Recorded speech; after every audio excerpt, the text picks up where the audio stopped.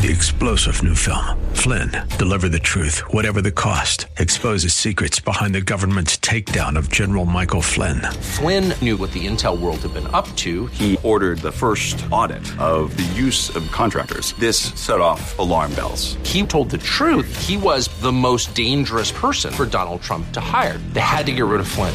Flynn, deliver the truth, whatever the cost. Available now. Watch it today. Go to salemnow.com. salemnow.com. You get done reading an autobiography or a biography of a great saint from years gone by, or maybe you know somebody in church that you attend has a very serious, deep, encouraging walk with Christ, and you long for that. What are you supposed to do? We've got some answers next on Abounding Grace with Pastor Gary Wagner.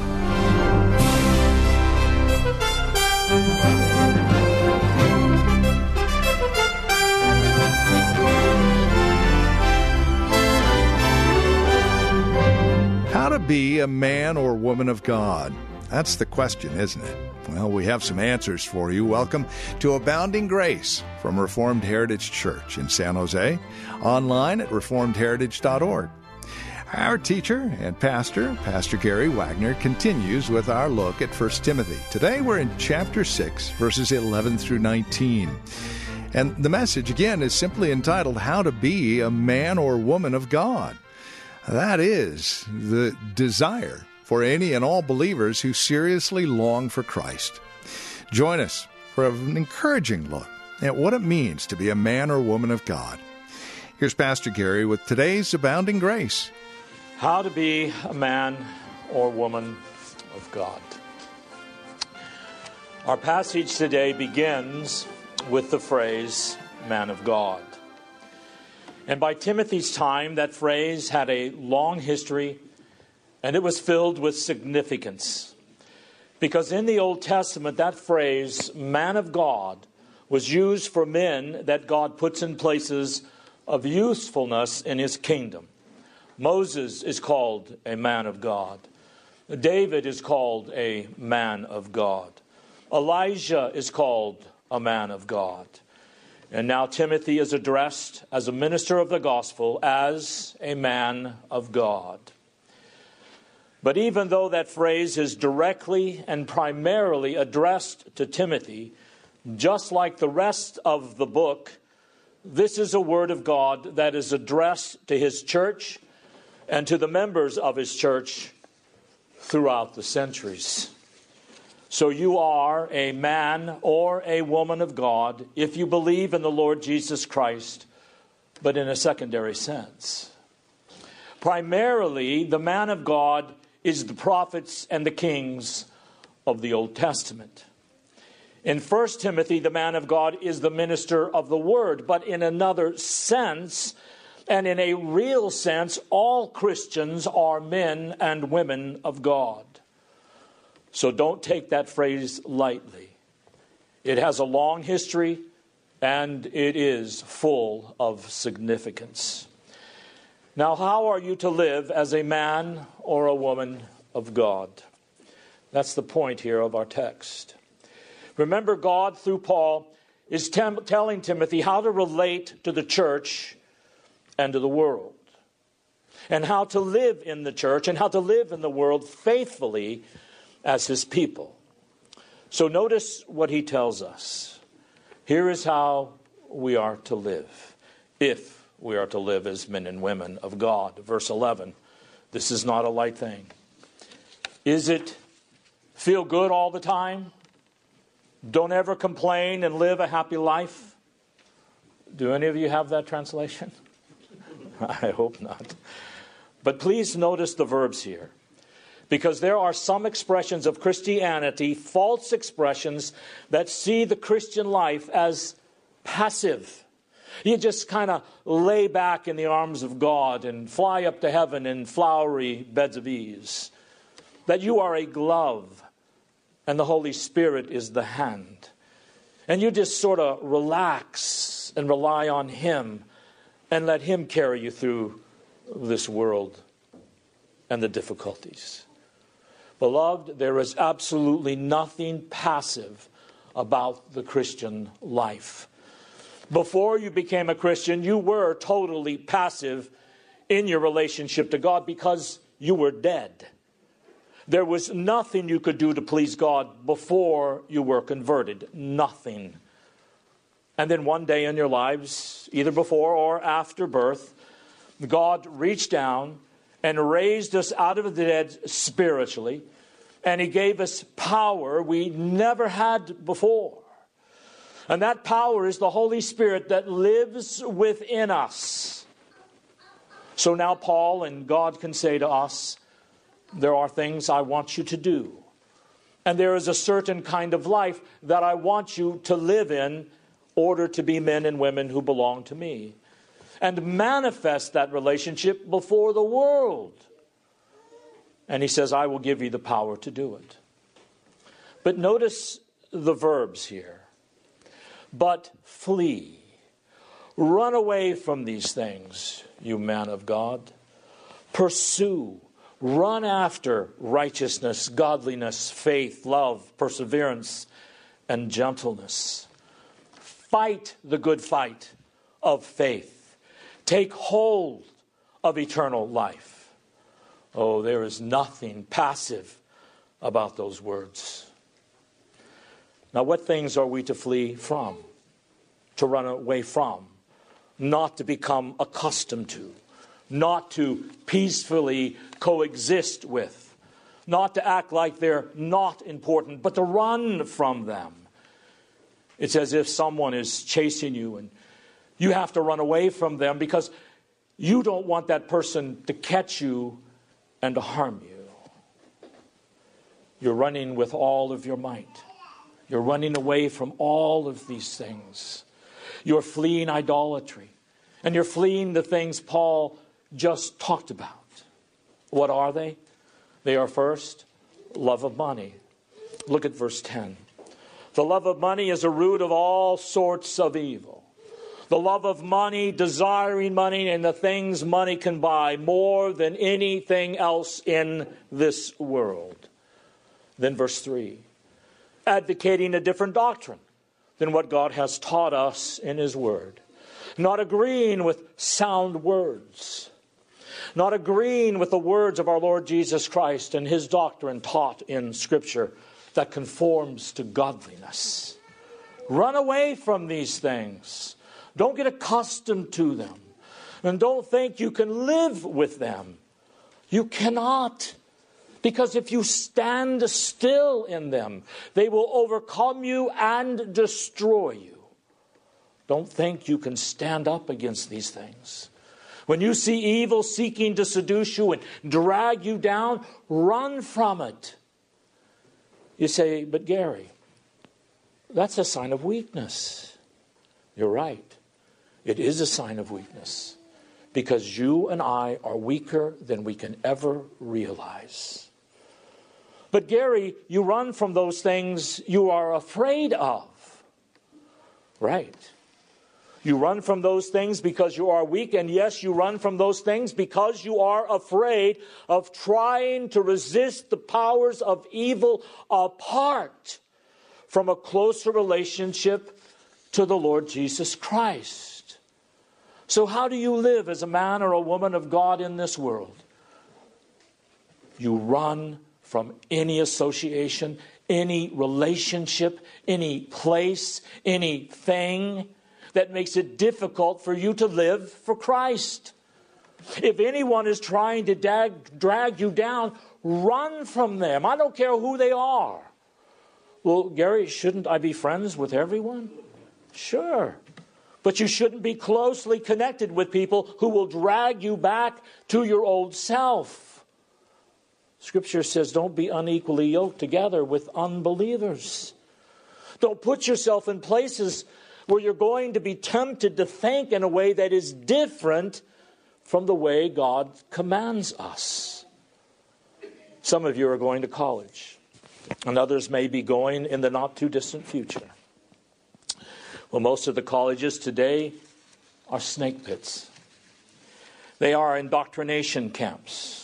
Now, I'm not against going to college unless you can't handle what will be thrown at you.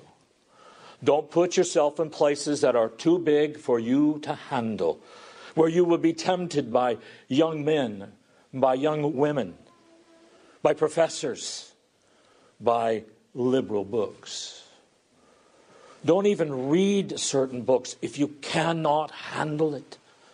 Flee, run away from all the powers of darkness and anything that will make it difficult for you to hallow God's name, to do God's will, and to advance God's kingdom.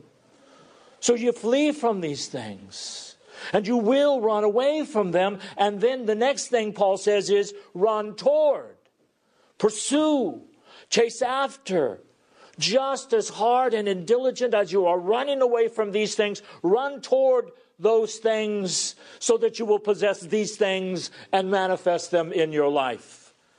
And just as you are fleeing from sinful ideas and sinful temptations in this world, run towards righteousness and godliness and faith and love and perseverance and gentleness. You know, there's a verse in the Bible that not very many preachers preach on. It's in the book of Hebrews. And it says, pursue, chase after, run toward. Pursue peace and holiness, without which no man will ever see the Lord. And he's talking to Christians here. And he says, Christians, run after, pursue, seek, to possess, to manifest, to cherish in your life peace and holiness of life, without which no one will see the Lord. You know, there's a damnable heresy out there today that plagues evangelical churches. I mean, it is damnable, and it is the carnal Christian heresy. They have a little multiple page tract that talks about 3 kinds of people. There is the natural man, who is, of course, the non-Christian. There is the carnal Christian, who is a Christian, but not living for God. And then you have the spiritual Christian, the Christian who is, of course, living for God. Now, what is telling are the little diagrams in that tract that illustrate these 3 kinds of people.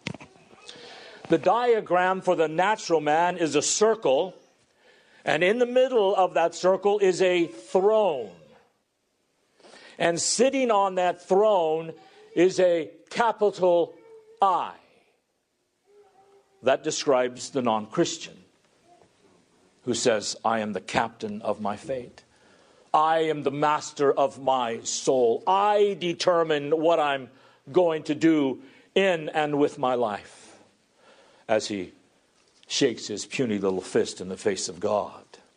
So the natural man, circle, throne, I. Now when you come to the carnal Christian, you have another circle. You've got a throne. You've got I on the throne. But you've got a cross somewhere over in the far corner of the circle. So the only difference between the carnal Christian and the non-Christian is that the carnal Christian has asked Jesus into his heart. Beloved, asking Jesus into a person's heart never saved anyone from hell. Show me one place, any place in the Bible, where it says that is the way to be saved. So the carnal Christian is someone who is no different than the natural man. He's still governing his own life. He's still living like the devil. Oh, he's asked Jesus to be a Savior, and over in the corner is a cross, so he thinks he is in. He thinks he is safe, but he most certainly is not. Then you've got the spiritual Christian. The spiritual Christian has a circle. There is a throne, and on the throne is a cross. And over on the edge of the circle is an I. So the difference between the spiritual Christian and the carnal Christian is that the spiritual Christian has not only received Christ as his Savior, but he has received Christ as the Lord of his life. And now Christ governs his life. Unfortunately, the eye is still there. It is still a plague, but it no longer sits on the throne of that man's heart. That is a spiritual Christian. Listen, there are no other kinds of Christians than spiritual Christians. The carnal Christian is going to go to hell. He's not a Christian at all. A preacher will say, and I'm sure there are preachers right now out there in big churches saying, and I have heard this all of my Christian life, they say it is important to receive Jesus Christ as your Savior because if you're not, you will go to hell. But not all true Christians have received Jesus as his Lord. So you can be a Christian and have Jesus as your Savior and not have him as the Lord of your life. Oh, it would certainly be good if you had him as Lord of your life. And he wants you to be the Lord, him to be the Lord of your life. And it would be good for you to receive him as the Lord of your life. But you don't have to worry about anything. If you have asked him into your heart, you are still a Christian bound for heaven. Beloved, you cannot enjoy the benefits of Christ's cross without bowing before the claims of Christ's crown. The only Savior there is a Lord. The Bible says, believe in the Lord Jesus and you shall be saved. And if you have received Jesus as your Savior and you don't bow before him as your Lord, he is not yet your Savior. Now I say all that to say this. The only Christians there are those who run after righteousness, godliness, faith, love, perseverance, and gentleness. If you think all you had to do was, several years ago, ask Jesus into your heart, and you've just been living as you always have, it is my duty to tell you, because I love you, that you are most likely not a Christian at all. And you cannot just pick and choose from God's law what you obey and what you will not. He must be Lord over every single area of your life. By the way, why does a man or a woman want to run after righteousness, godliness, etc.? It is so he or she can make points with God, right? I'm going to be righteous and godly and faithful and loving and persevering and gentle, so God will be more impressed with me. There is not one thing you and I can ever do to impress God. Not one single thing. Understand that we don't chase down these things because we want to make points with God. We want to chase after these things because we love Jesus and we want to please him with all our heart. Because we are grateful to him for dying on the cross for us. So what is it to pursue righteousness? That is what a Christian does. He runs after righteousness. So what is it to be righteous? Righteousness means to be conformed to God's law. It means you love God's law with all your heart. It means your mind.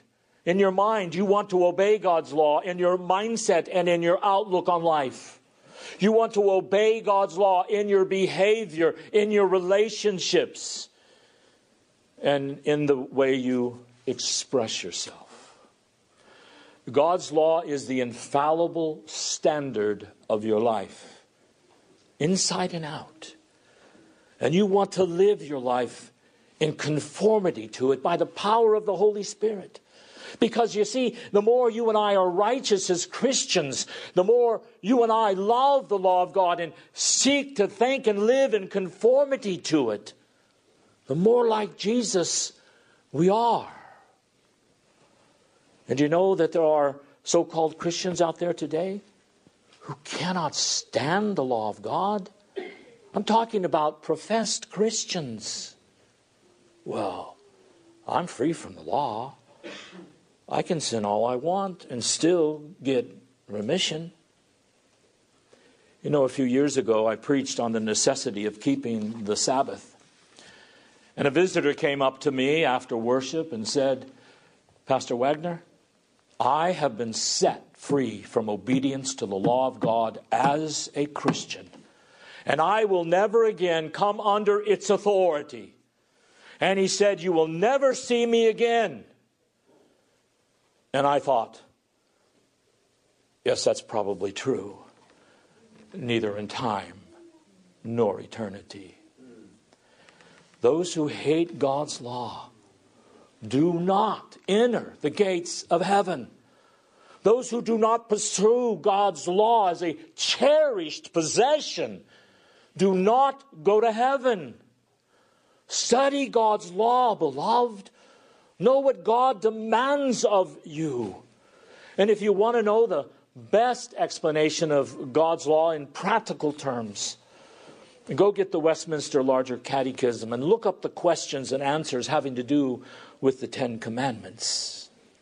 And not only read all of the questions and answers, but look up all the scripture text, proof text, that explain and give biblical proof to the questions and the answers.